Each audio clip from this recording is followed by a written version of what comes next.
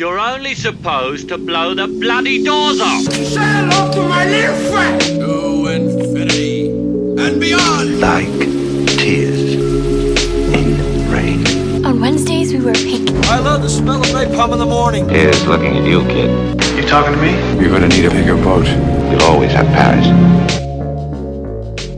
Hello and welcome back to Films and Friends. My name's Josh. I'm joined by my ever-present co-host, Tobias. Hello, I'm here, and we are very professional, as you can tell. And we are joined today by our, I think it's fifth or sixth friend, not in inverted commas, it really is a friend. It's Georgina. Hi. I'm glad to be on the show. Welcome, Georgina. So, just to kick it all off, what's your occupation? We ask everyone. This is kind of a bit, I suppose, all over the place at the moment because I'm currently presenting a radio show on Fuse FM. I've also done quite a lot of writing for the Mancunian and I do a bit of editing, so that's sort of where I'm at the moment. There we go, yeah, bit of a domination of the Manchester Media Group right there. Domination of media, that's my aim, yeah. What's your radio show about? So it's called Crazy Classic Live, which is based off a Janelle song. Absolutely love Janelle. And it's about to be honest, it started off as being something about like female empowerment, particularly like within the music scene, within media and within film and entertainment. But now it's kind of like sort of branched out more into about what's going on in the local area and kind of what events and things you can go to and see. Fantastic. And we were going to ask you how you know us, but of course it's the media group. It's like it is a massive like family, isn't it? Really, like every section seems to kind of know each other in a different way. Because I started off in music and now kind of gone over to film, do a bit of lifestyle. I'm always in the studio recording something. Josh will know that because I'm constantly asking for studio space. But that's quite funny that you write for lifestyle, because Aisha, who is the current editor of the lifestyle section of the Mancunian, was deputy editor of film last year, so it all really comes together. Oh my gosh, yeah, it really does. It is multi-directional, isn't it? Yeah. And then eventually, hopefully, she'll come on the podcast, and then we'll be able to discuss that with her, and it'll just be one really big Manchester media group, just circle. I was going to say it's cyclic, the whole thing. It just moves in a circle, doesn't it? I always say that at the end of the episodes. I'm always like, and we've come a full circle once again, talking about what we started talking about. But yeah, so to sort of kick us off before we go into sort of your personal favourite films and least favourite films and stuff like that, what we wanted to ask you, because you obviously have a radio show, therefore you must be fairly au fait with music, is what is your favourite use of a sort of popular music song in film? And I was thinking about this in the bus on the way in, and I sort of pre-prepared Tobias before we started recording this. So, but what's your take on that? Well, there's a couple of things that sort of came to mind. I did think about Back to the Future and about the Chuck Berry song used in that, Johnny Be Good, and just because it's a standout moment of the film. It's quite climactic, but I think the best use has to be Send Me On My Way, Rusted Roots from Matilda, just because that pancake scene is iconic. I can't think of anyone our age that's hasn't seen that pancake scene and thought that it was pretty I don't know, it is iconic, I think. Yeah, Matilda doesn't get as rated as highly as such an iconic film, because I think you'd struggle to find people, especially our age, that haven't seen that film. It's a huge childhood film for a lot of people who grew up sort of born in the late 90s. Mm-hmm. Yeah, definitely. I think it is a staple 90s film. It's up there probably with Clueless and that kind of thing, which I know you've just seen that recently. I have just seen Clueless, and I've going to disappoint everyone, haven't seen Matilda yet. It's one of those which is on my list. Well, fair enough then. Yeah, but I did watch Clueless the other week and actually loved it. It's actually a really solid film. It's a bit eclectic, but kind of works. But going back to Matilda, although I haven't seen it, the fun fact I learned about it the other week is that the actress that plays Matilda is cousins with Ben Shapiro. So there you go, American quote-unquote political commentator. That is extremely bizarre. I never knew that. It's also directed by Danny DeVito, which is incredible. Really? Did you not know Danny DeVito also directed? I think he's directed another Roald Dahl adaptation as well. Did he do did Danny the Champion of the World? Yeah, I think so. Yeah, I think he did that one as well. He was definitely. I think he was involved with The Witches as well. I mean, I'd have to double check this, but the film with Angelica, what's it? Can't think what her name is. Angelica Houston. That's it. with where she's like that witch character. Oh, yeah. That's a Roald Dahl one as well. But I think he was involved with that. I think he just has one of those really like imaginative, like creative minds that can kind of bring that to life. Danny DeVito is sort of talking about other things that are And he's underrated. funny. Yeah, his career is sort of the breadth of his career is unbelievable. Like starting off in like I think he started off in like One Flew Over the Cuckoo's Nest, didn't he? Was it that, or was it something similar to that? Yeah, it must have been around that time. It was kind of a pretty serious role. And then he's done like comedy, he's done serious stuff. Now he's obviously big now in Always Sunny. Sort of done directing work. Like it's a pretty eclectic career as well. Yeah, and he's universally loved. I don't think I've ever met anyone that goes, "Oh, I don't like Danny DeVito." Yeah. Everyone agrees that there's at least one role they've seen him in and have gone, "Yeah, I love him. He's brilliant." But no. And I think the thing that really shines is the fact that he's done all of these different roles. He's been a producer. He's been an actor. He's directed things. So he has that sense of like, well, he's been in every role. So most roles. So he can kind of, get a sense appreciation probably for what it's like to be in those different places. And that, it's going to encourage, I reckon, people to, have an affinity to it. Definitely. Yeah, for sure.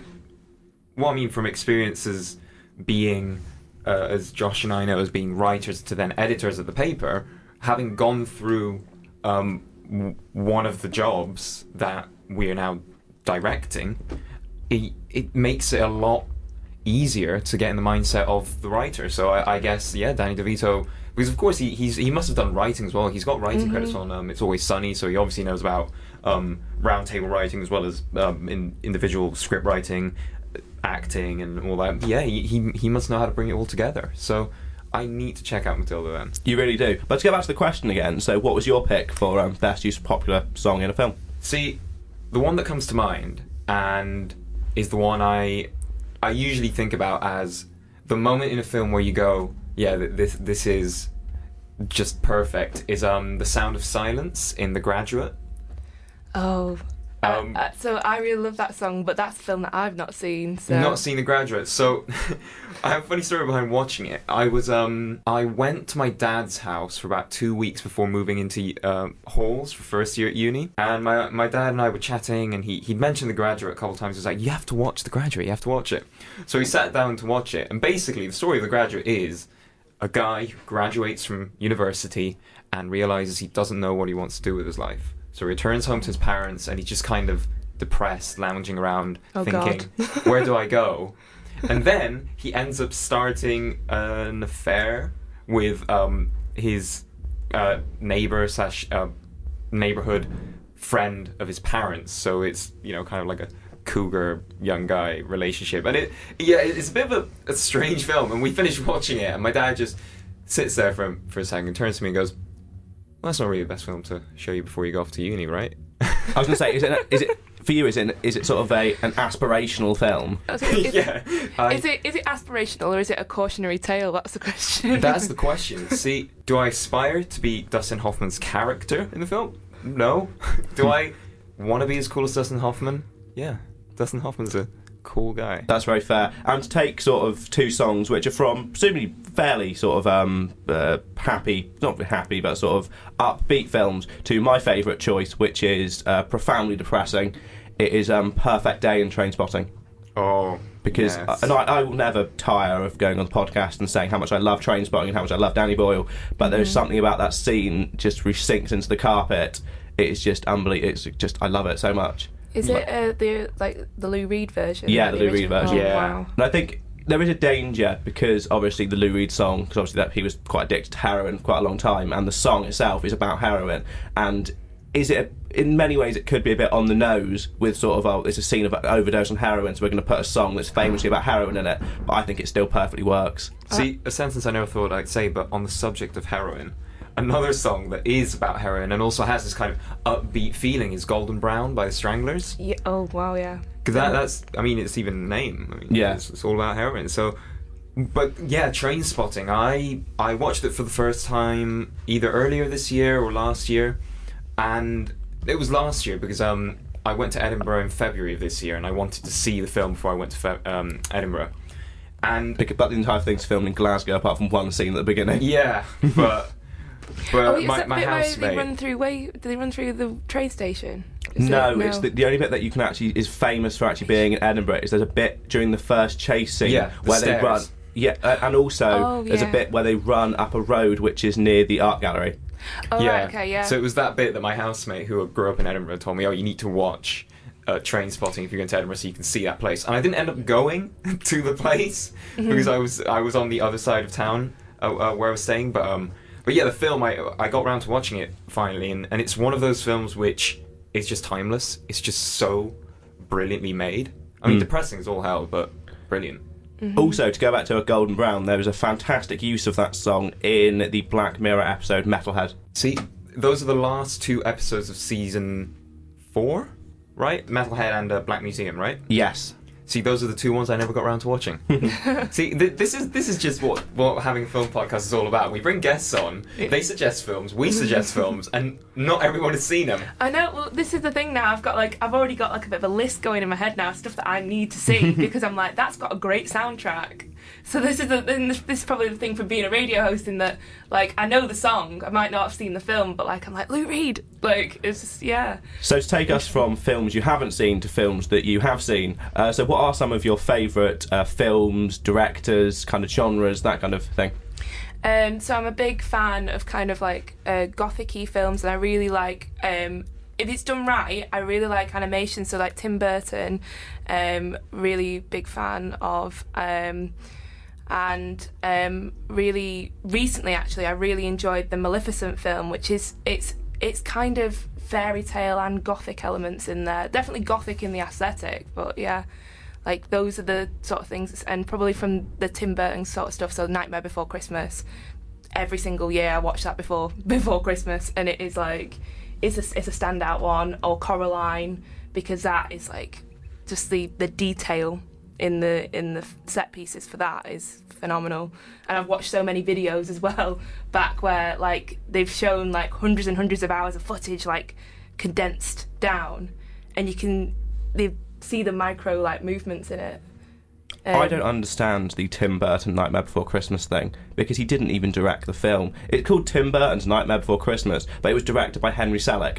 Yeah, How he constantly gets credit for it is beyond me. which Coraline as well. I think he was a writer but didn't actually direct it, which was weird when I looked it up. It just God. his name didn't appear, and I was like, but I know this is a Tim Burton film because it's got the Tim Burton aesthetic, and then it turns out I guess produced and wrote it or something. So maybe he's more like integral in sort of the like aesthetic choice, because I know that there's a film that one of the films that he made when he was a student had this particular, it's like stick people sort of, like, isn't it, like a stick people sort of style, and they always have like kind of like quite heavy childhood base, like Absolutely, yeah. very specific kind of childhood backstory, and yeah, those all come across in those films. Same with like Edward Scissorhands. I mean, it's like a lone male figure, and like this gothic like landscape, and Vincent Price is in that, which is voice incredible. Yeah. One of the last films that Vincent Price was in as well, that one. Yep. Yeah. See, with Tim Burton, I have a weird thing. I find a lot of his stuff kind of really unsettling to watch. Just the aesthetic, it just doesn't sit right with me. That said, there are 2 Tim Burton things that I hold close to me because of my childhood. So one of them is Tim Burton's Charlie and the Chocolate Factory. It was given to me as a present on DVD when it came out on DVD. I can't remember. I must have been about 7, 8, and I watched it, and I remember thinking, this is really weird, and it felt almost, I'm going to say, like industrial in aesthetic. The fact that the whole the scene that I rewatched years later was the bit with the squirrels sorting out the nuts into the big whirlpool thing. That's the bit where Veruca gets like sucked into Exactly, yeah. isn't it? And that scene, when you rewatch it, you realise that there's just so much silence, and it's almost awkward to watch because it's got that kind of like clean industrial aesthetic, almost like this is a really like weird niche. So maybe you guys saw it. There used to be an advert for the PlayStation 3, which was a white room with white lights and a baby, just like a baby doll just sitting there staring at the PlayStation. I'm like, that's it, that was the ad.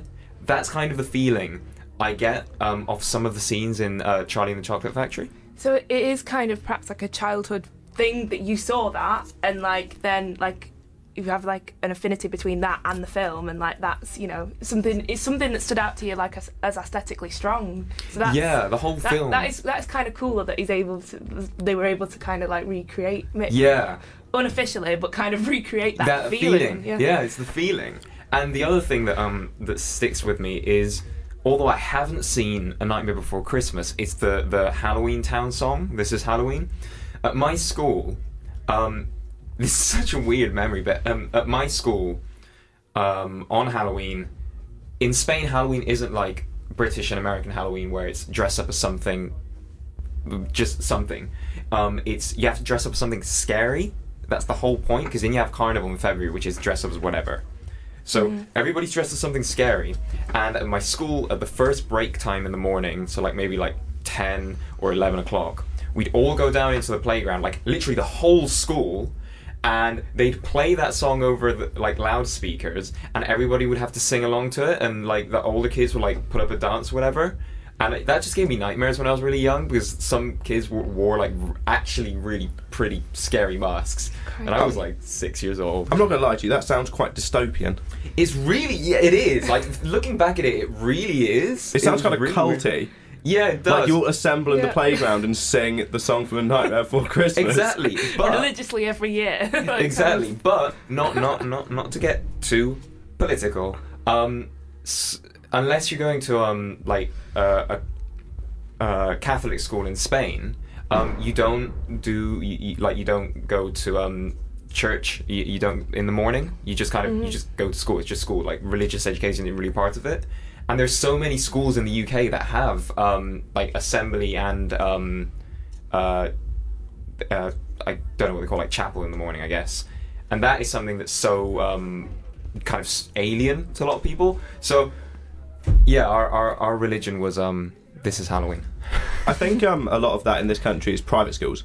It's mostly private schools, the school I went to, we used to have assembly once a week, and I think it was every month they'd get the local vicar in to talk about stuff, and it wasn't even that religious. It was more like life lessons through religion. That's right. No, I had that at primary school. Yeah, like there'd be like a guy that'd come in who was like a religious leader, or to be fair, actually, as it came to the end of the my time at primary school, I think they had a different religious leader like come in like every few weeks, so you kind of got like a broad range of like. That's quite nice. Which is quite cool. But yeah, I remember when I was younger, there used to be this Christian. We used to have to learn this. We had to learn like 4 or 5 hymns, and then we'd like to almost sing it to him when he came in. So that's actually kind of cute. Yeah, it's somewhere between like cute and like. Yeah, I think when I got to like year 2 or year 3, I was like, oh, I don't want to do this anymore, and that, you know.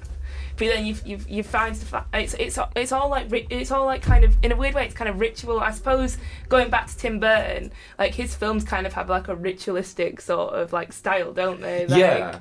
It's not just the visual, but it's the story. So you were saying about the kind of stick people aesthetic. If you think of Jack Skellington, I think even if people haven't seen a single Tim Burton film, they will recognise Jack Skellington, because if you show them a photo, they'll be like, oh yeah, that's like Tim Burton. His visual style is so unique and specific that you can recognise it. And just to hand it back to you, his storytelling as well has a very specific formula almost.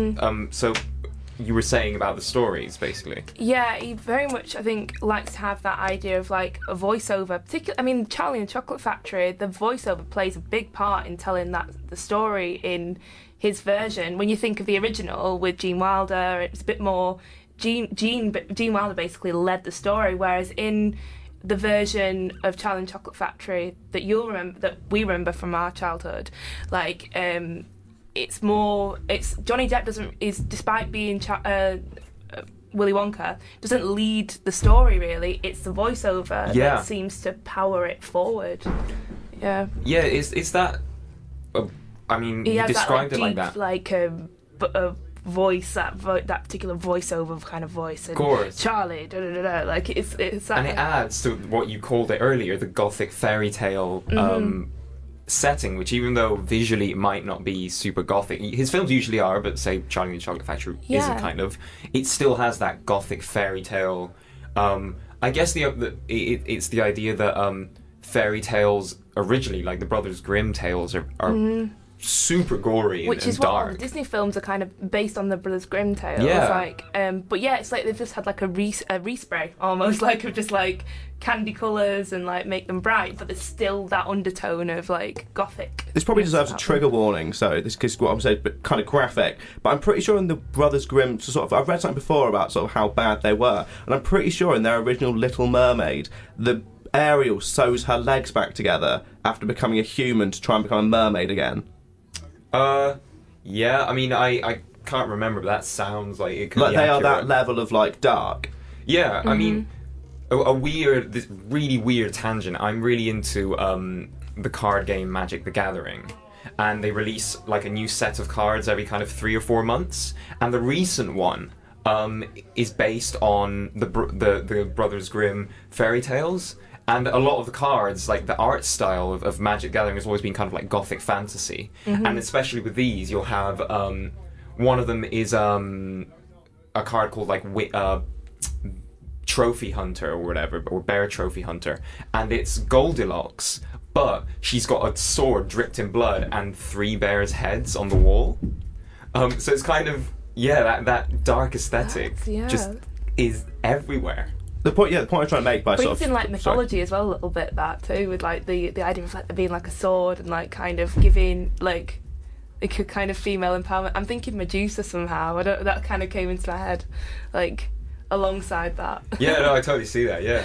The point I was trying to make, sort of by saying about the weird sort of how grim the brothers, sort of, no pun intended, how grim the original Brothers Grimm stories were, was actually when you think about it, and sort of for me, when I watched the original Charlie and the Chocolate Factory, I had to turn it off after the which one swells up like a blueberry? Oh, can't remember the name. Violet Beauregard. That's it. Yeah. But that really disturbed me as a child. Now I think about it, when you really think about it, the Charlie and the Chocolate Factory film, it's kind of body horror-esque. If you think of the state they end up in at the end, like one of them's stretched out, one of them's swelled up like a blueberry. Yeah. It is actually, maybe that's where my dislike of body horror comes from. That's very fair. From because I really vividly remember watching the Gene Wilder one for the first time, and I watched through the entire film and I was fine until the bit where she starts swelling up and I had to turn it off. Like I just started crying, I think, and I was probably only about 4 or 5 at the time, but like it really upset me for some reason. See, that's something I find interesting to talk to people about. It's people's reaction to body horror.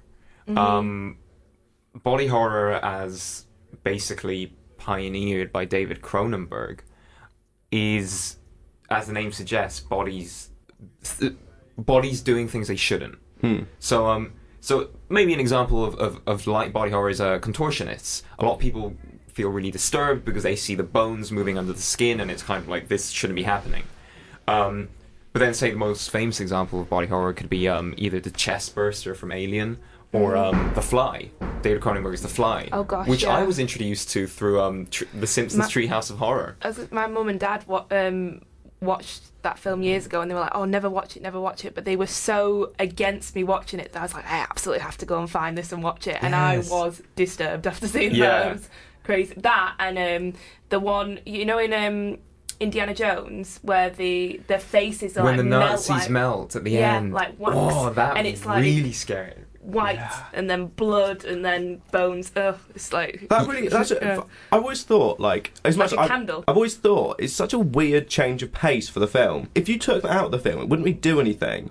But if you add it in, it doesn't really do anything. Like, why did they put that bit in? It's such a left surreal. turn. Yeah. It's almost like in Fight Club, when there's the interpolated frame of just penis, or in The Exorcist when it's the frame of like the face of the devil.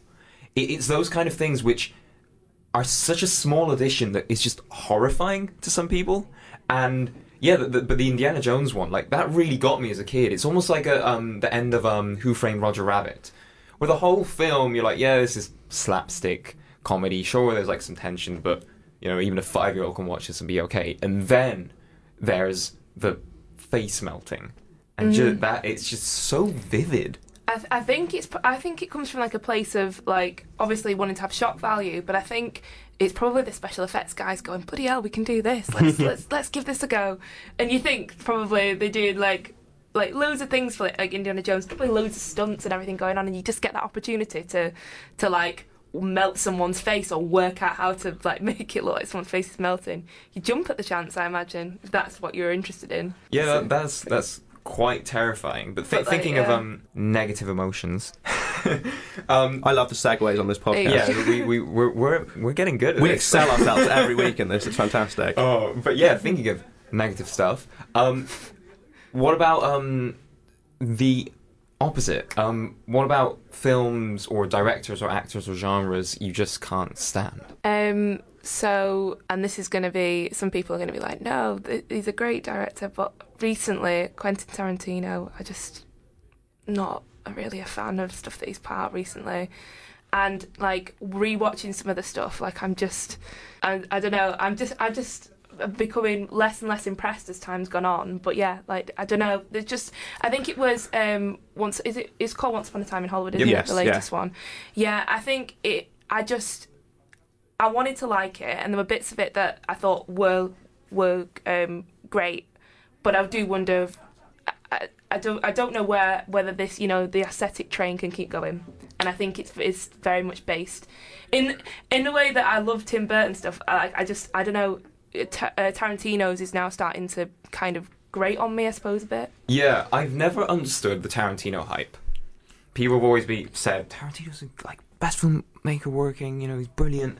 And the first Tarantino film which I tried to watch, and I still haven't finished after it's starting 3 times, is Pulp Fiction. You've never finished Pulp Fiction before? No. And it's weird because the writing in the film, I can split into 2 different worlds. So you have the world of the spoken writing, so the monologues and the conversations, which are absolutely brilliant, like the whole scene with Marcellus Wallace, what does Marcellus Wallace look like and all that, just absolutely brilliant. But the writing, as in the way the story is paced, it just bores me. I just find it so boring. And visually, I think Tarantino films are also quite, even though you look at Tarantino film and you go, this is Tarantino, I don't think it's exciting. And the Tarantino films I have seen all the way through have been Death Proof, which I thought was a bit kind of rough around the edges. I know that's kind of the point of it, but it just felt a bit crude. Yeah. Enjoyable, but crude. Hateful Eight, which that is a I really know you've bad written down option. as you don't like it, but I went to a midnight showing of a 70mm director's cut of the film. Yeah. It was a very special edition, wasn't it? Because you couldn't see it anywhere. Like you had to go to an art house cinema to see it properly. So I went to I was still living in Spain back then, and it was one cinema in Barcelona, Phenomena, which is a brilliant cinema. That was the only cinema showing it in Spain, doing the 70mm showing, and I enjoyed it because my family, we quite enjoy westerns. Like my dad's always enjoyed westerns. My granddad used to love them, and my brother is obsessed, as listeners of the podcast might remember. And I really, really enjoyed Hateful Eight. I thought it was brilliant. But then I looked up what they added, because I was like, this film really dragged on in the first quarter. They literally just added like 20 extra minutes of scenes in the snow, as in nothing happening in the snow. So the opening shots were long for no reason. So returning to Tarantino and why I don't really like him. It's just overhyped, and that was again with Once Upon a Time in Hollywood. It was just overhyped. I think he has, because I do actually, I'll admit, I actually do quite like Quentin Tarantino as a filmmaker, and I think the one of the problems is he has become overhyped, and I think the message I sort of came away from when watching Once Upon a Time in Hollywood was it goes back to Jurassic Park. And there's a fantastic bit in Jurassic Park where Ian Malcolm, which is... did I say it? I told you this, didn't I? Yeah. Where Jeff Goldblum says, they spent so long wondering if they could do it, no one stopped to ask whether they should do it. And that's how I feel about Quentin Tarantino's later career, is he's such a distinguished filmmaker, and so many people love him. is that if he says, "Oh yeah, I want to make a 3-hour-long western that's kind of boring," and people will be like, "Oh yeah, go for it. Yeah, it was great. Yeah, it's brilliant." And I think that's the danger of filmmakers towards the end of their careers, is that you can easily, when you become someone who can make a studio a lot of money, you become someone who will be surrounded by yes men, and people aren't challenging enough to you about whether or not you should be making these creative decisions. They're like, "Oh yeah, just go for it." Yeah. But having said that, I think his earlier stuff, like Reservoir Dogs, is fantastic. I really like Pulp Fiction. Have you ever watched Kill Bill? No. Kill Bill has some pretty solid choices. I think if you judge him on his latter career, so stuff like Inglourious Bastards, which one for The Hateful Eight, and Once Upon a Time Hollywood, you will come away with a more negative impression of him as a filmmaker than if you watch his earlier stuff. Also, I mean, in Kill Bill and like in Reservoir Dogs, it's the walking shots, like, absolutely. It's just the very of his style, and like it's so. I don't know, when I watch those, like, I don't know, I get that kind of bit of a chill because I know that it's coming to that part in the film, and I don't know what it is, but like you're saying, in the latter films that he's made, you just don't get that, like, that sense, that chill, like, of like, oh, there's something's brooding, something's happening, there's a foreboding thing going on. It's not. It's like he's lost his magic. Yeah. He had that magic touch for scenes that you watch him and you go, yeah, this is brilliant. Like. Going back to the Marcellus Wallace, what does Marcellus Wallace look like? That scene in Pulp Fiction you get the is back incredible. of the head and John Travolta's facial expression. Yeah. And when he goes, "And I will smite thee with righteous vengeance and furious anger." Yeah, that is just chills. And every single time I see a quarter pounder hamburger, I think of a Royale with cheese. Every single time, because of just how those scenes are delivered, and there's something so magical about it that makes you think these are... Samuel L. Jackson makes you believe that he, like, fully invented that. Like, it's not from France. He's just created it, and he's telling this story as his own, 100%. Yeah. And that's I think that shows, like, as well, like, a really great relationship between the director and the actors, because they just get each other, I think, in that scene. They just... You can see that everyone's, like... It's a collaboration, and that's what, like, good film, I think, and art should be, like, a collaboration. Before we move on from Quentin Tarantino, the one thing I would like to say is sort of a recommendation of a film that not a lot of people actually know, because he didn't direct it, but he wrote it, is From Dusk Till Dawn. Yeah, it's a fantastic film. It's definitely worth a watch if you're a bit curious about sort of Quentin Tarantino not directing but writing. I'll check that one out. It's been on my list for a while. It's very strange. But whatever you do not watch the trailer for the film before you see the film. Because the trailer absolutely destroys the point of the film. I mean, I know the plot of the film, and that's kind of like the point of the film. Yeah, the point of the film is you don't know what's going to happen, and it just absolutely ruins it, and I really regret watching the trailer before I watched the film. There you go. But sort of looking at other stuff on your list of things that you don't like, is something that you and Tobias have in common, is that you're not a fan of 3 Billboards Outside Ebbing, Missouri, and sort of you have written Martin McDonagh, which I find a little bit difficult to take because he's probably one of my favourite filmmakers. And I was just wondering what your take on why you're not a fan.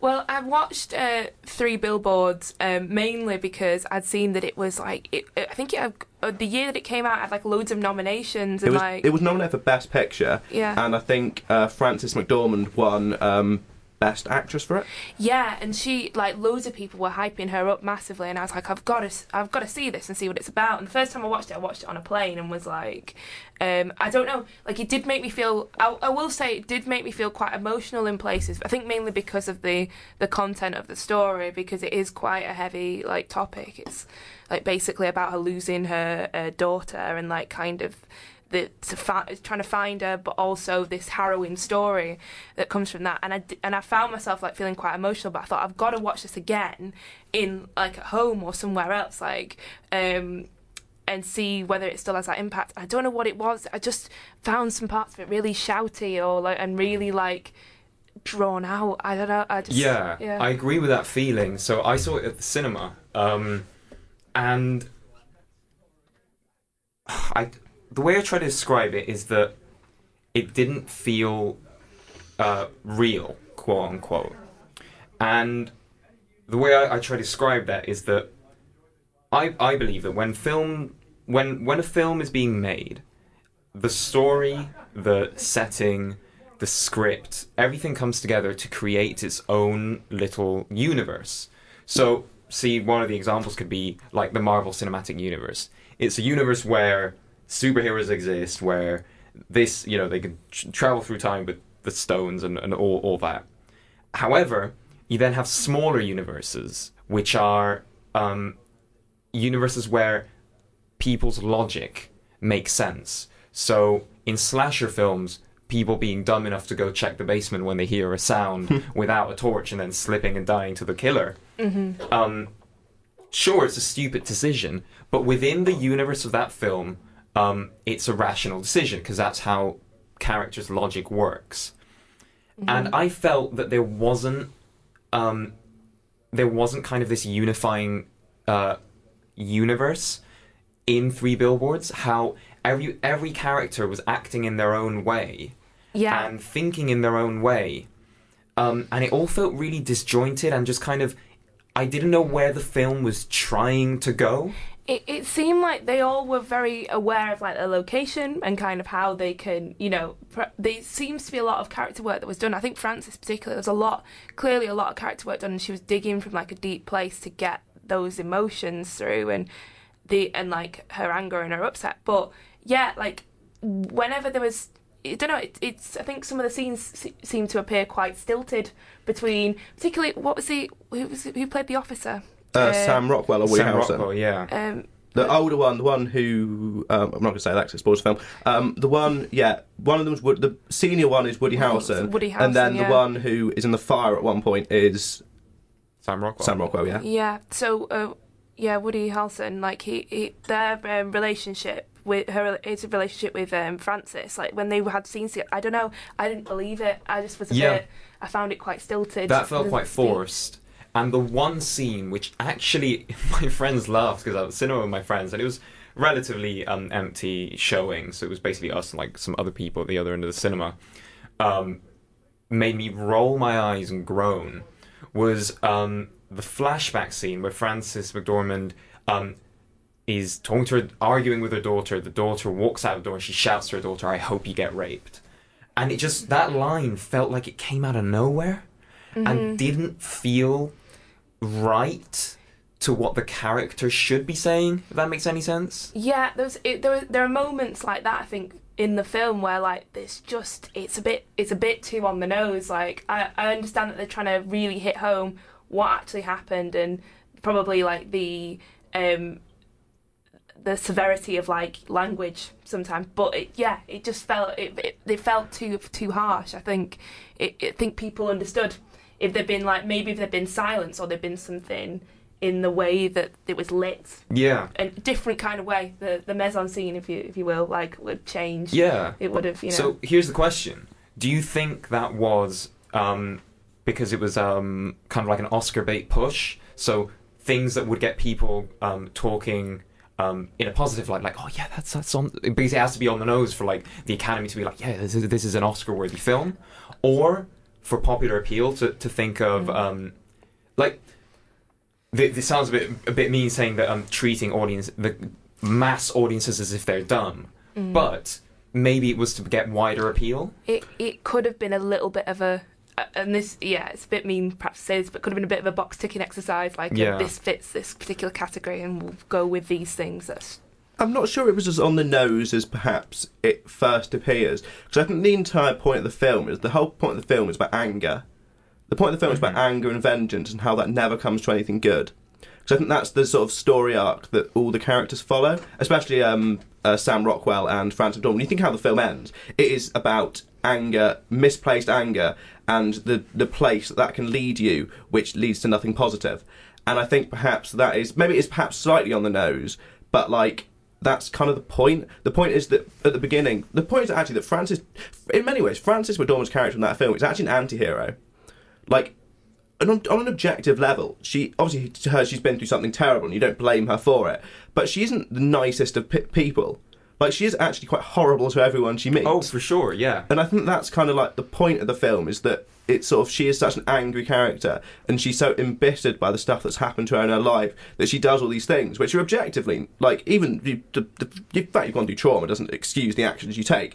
And that is probably one of the running themes of the film, and I think that is the point, is that she is not supposed to be this sort of like, oh, really sad sort of, oh, this something bad's happened to me, therefore I will now roll over and I will never leave the house again. She becomes embittered by that even further, and it takes her to a place which isn't positive.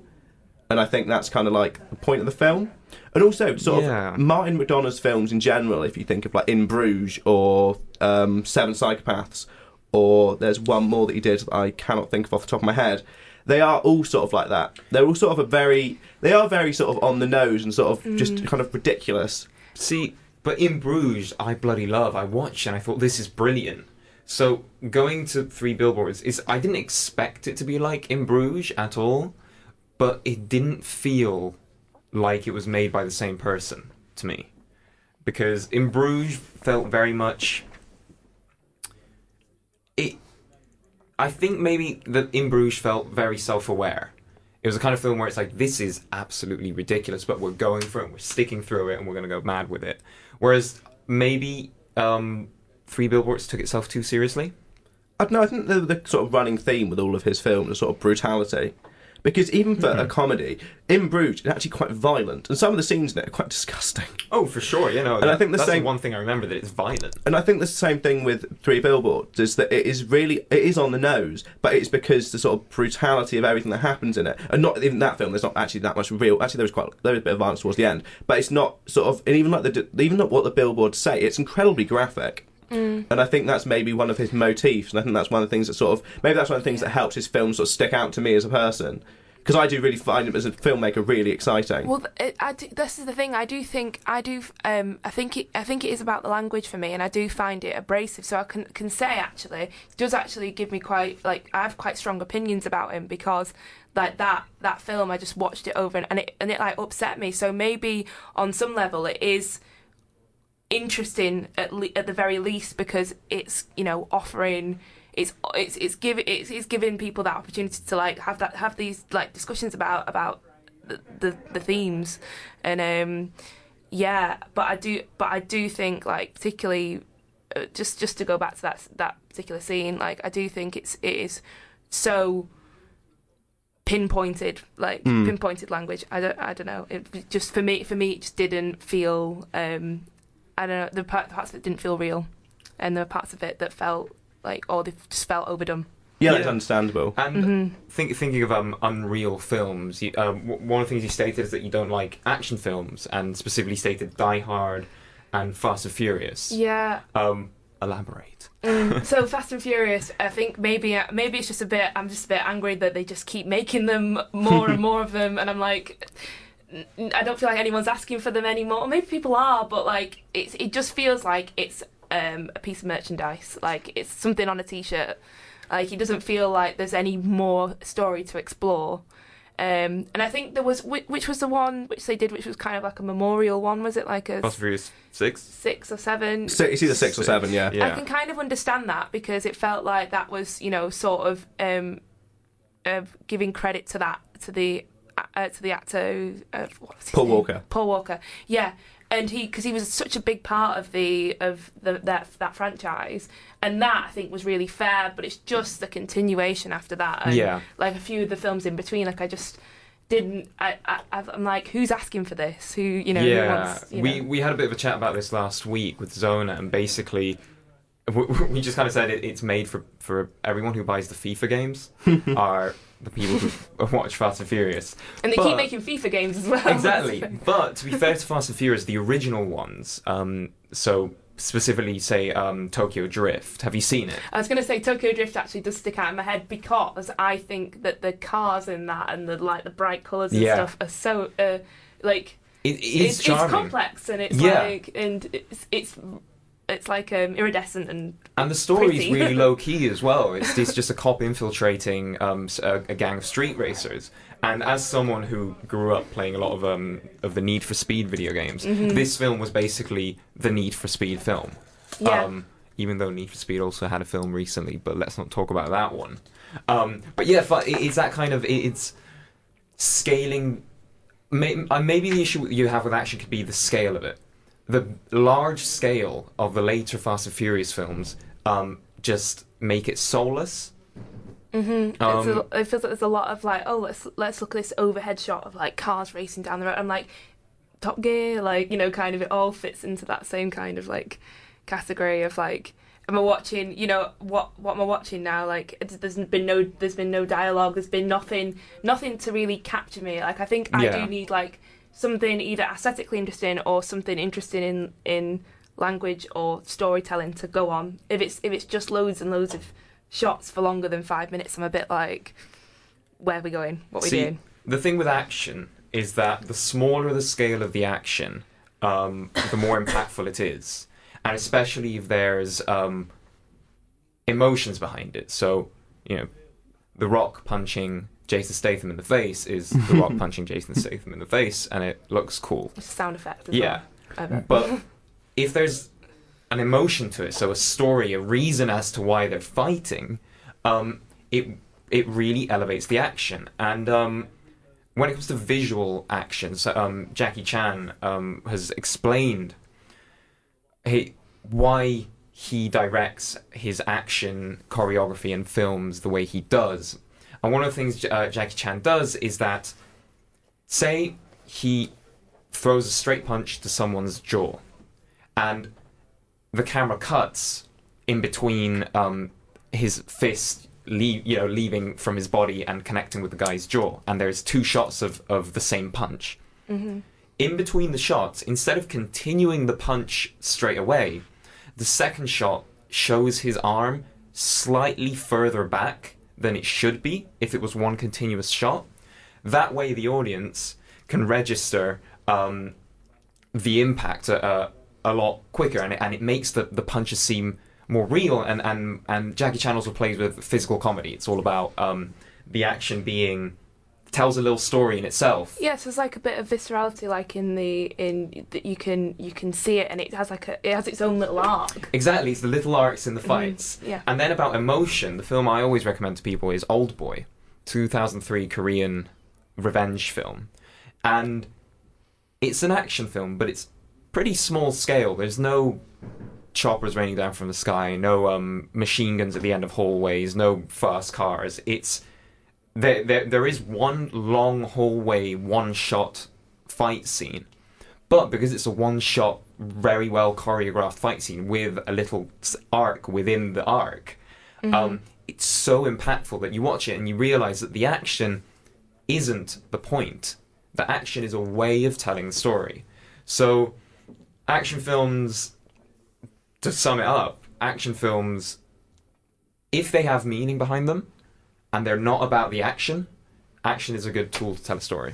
Mm-hmm. I think since making that comment, actually, I'd like to kind of amend probably what I've said and say I think on like reflection, it's more about when a franchise is overdone rather than a specific. If an action film's done well, and like say someone like Jackie Chan who has a real strong sense of I want to direct this action, I want to create this particular feeling, emotion, or story arc.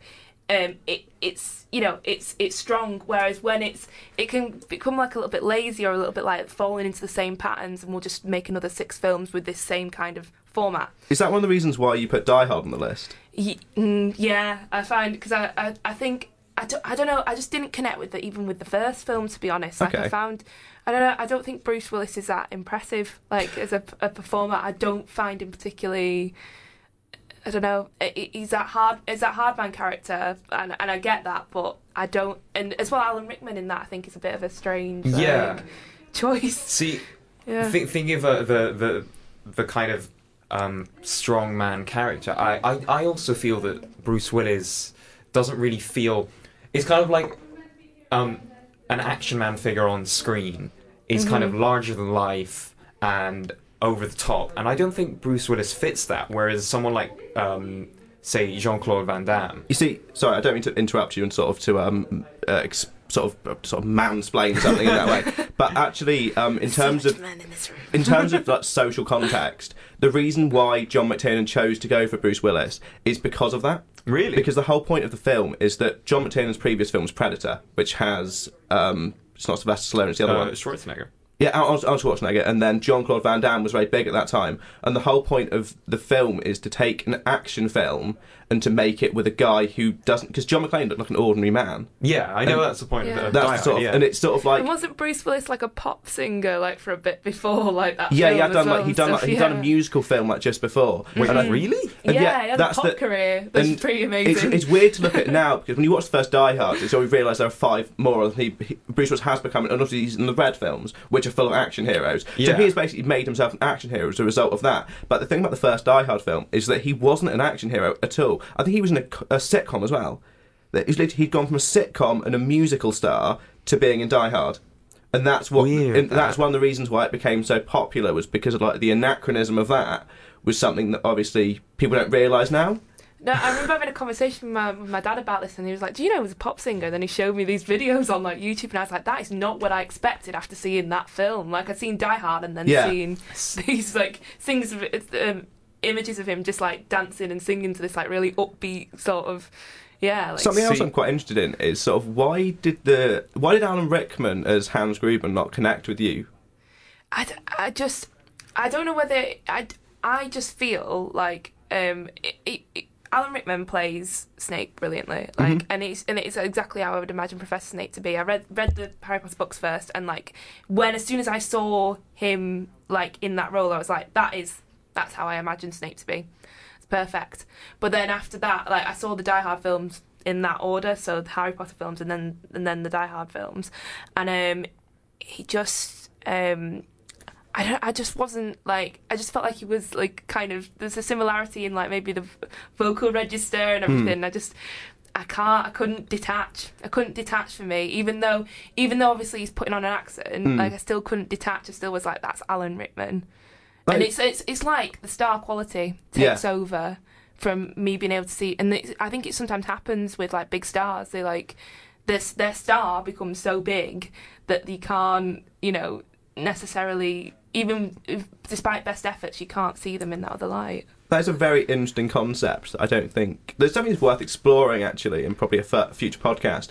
Is that the order in which you watch films, especially films from history, makes some films really bizarre. And I think a lot of them, stuff like I think talked about when we talked about horror films, is that so many things have been parodied now to such a ridiculous extent in horror that when you see the film that originated the idea, that comes across as a parody in itself. See, the one that my friends always spoke about, one of my friends had seen all the scary movie films and then watched Scream, and they were like, oh yeah, Scream is like a less funny scary movie. And I was like, well, first of all, you think scary movies funny. But jokes aside, it's interesting because the whole point of Scream is that oversaturated slashers then basically prompted Scream to take the piss out of them, and then kind of the resurgence of remakes of slashers then prompted Scary Movie. So yeah, it's that order, the way you watch them, can really change the way it goes. Yeah, and to be fair, going back to the star quality thing as well, I would argue that with some actors it actually works in reverse, and that I don't know, I have like this real what's the word, like respect for the actors who are able to do this. So I can think of like Jimmy Stewart, who's in It's a Wonderful Life, and he always played like such warm characters and had that particular old style, like gentleman kind of style, and then he did Hitchcock's Rear Window, and completely broke my heart because he was basically a pervert, like looking through a window at people, and I was like, no. But then I can't believe like he's kind of the fall, like in my head, the fall from grace into that kind of character, but at the same time amazing because he made me believe that he was this like quite creepy sort of individual, but he could play on both sides of the. Both sides of that. Yeah, being so versatile. Yeah, versatility. Yeah, it's the versatility of the characters, and something that I also like talking to people about is actors that are versatile, but you don't see them as the actor. So Johnny Depp, it's reached the point where you watch a film with Johnny Depp and you think this is Johnny Depp playing whoever, and it's always Johnny Depp first, character second, whereas my most recent example, I think, would be Willem Dafoe. Every film you see Willem Dafoe in, well, I see for Willem Dafoe in at least, I see the character, and then I'm like, oh wait, but that's Willem Dafoe. Like So watching The Lighthouse, I fully believed his character. Maybe the fact that he had a big bushy beard helped. Like, and the way I think it's like dexterity of his, it's just the way that he can move and the way that he can really get into those characters. I saw years ago he did. Like in the 80s, he was massively involved in like the Happening scene in New York and did loads of like small base like theatre productions. And in that, like he was a director and a producer, and there were so many different elements that he brought to that. And I think again, like we were talking about earlier about like DeVito has that, you know, because of that ability to move between those roles. He kind of understands like every part, and that I think will definitely add to how you then perform in different films and strength of character, I suppose. Exactly, knowing the ins and outs of the scene, not the film, not the scene in the film, but the film scene as a whole. Detaching yourself from the person who you are, the star that person become, and fully giving themselves over to the character. Tilda Swinton does it as well brilliantly. Tilda Swinton is also a character that really just melts away and becomes the character. I'm trying to think of other actors that also kind of melt into their roles. I'm just still thinking about Willem Dafoe, because in The Lighthouse, his character goes through so much, and he fully commits to the role. I mean, the character goes through a lot of stuff. No spoilers. I'm really going to have to watch this, because you've mentioned it for the last 3 weeks. We've been in film meetings, and The Lighthouse keeps coming up. It's so brilliant, and it's the fact that he just melts away. Isn't he Green Goblin as well? Yeah, he's Green Goblin. Yeah. Yeah, and you think about it, and you're like, Green Goblin.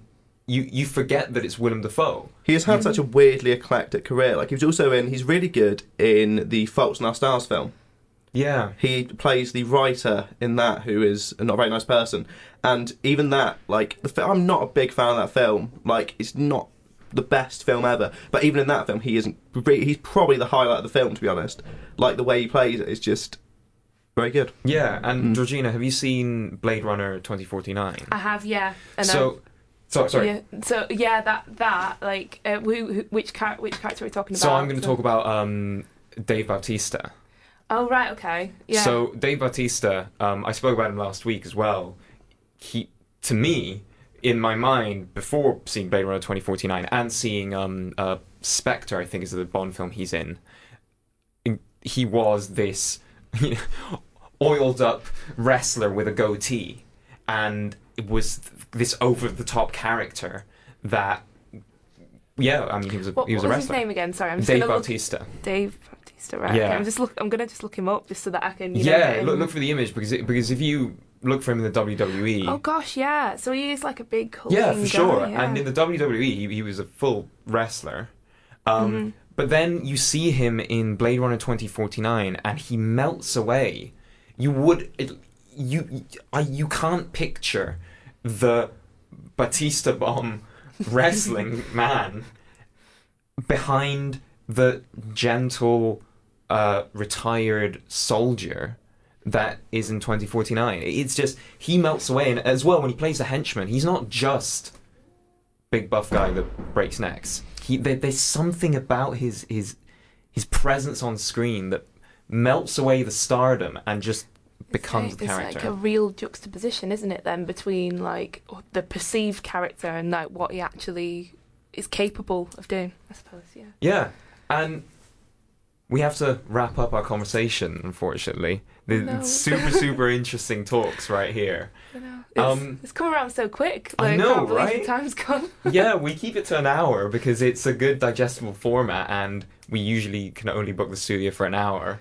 But the thing about films is, like, we are sort of, it's one of the things I love most about this podcast is how tangential it is, and we come in with a list of things people want to talk about, and we only end up getting to, like, I think on your list of your favourite films and least films, probably combined about 30 things you've written, and we've managed to talk about 5 of them. I know, to be fair, I did give you quite an extensive list. Oh, but I was that's like... alright. But that's the best thing. It's like it's nice how tangential it is. But just to sort of finish off, is there anything you'd like to plug?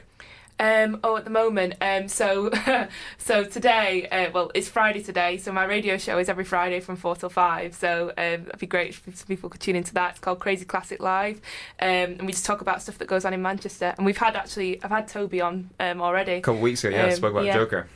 Yeah, which was a really interesting film, which I've also written about as well. Josh, I'll have to get you on, Josh, at some point. I'm sure we'll have plenty to talk about. And you can find me on Twitter at Josh Sandy and on Instagram at Josh W. Sandy. And all my social media is Tobias Soar. Thank you very much for listening, and we'll be back next week. Absolutely. Thank you very much. Cheers. Goodbye. Bye.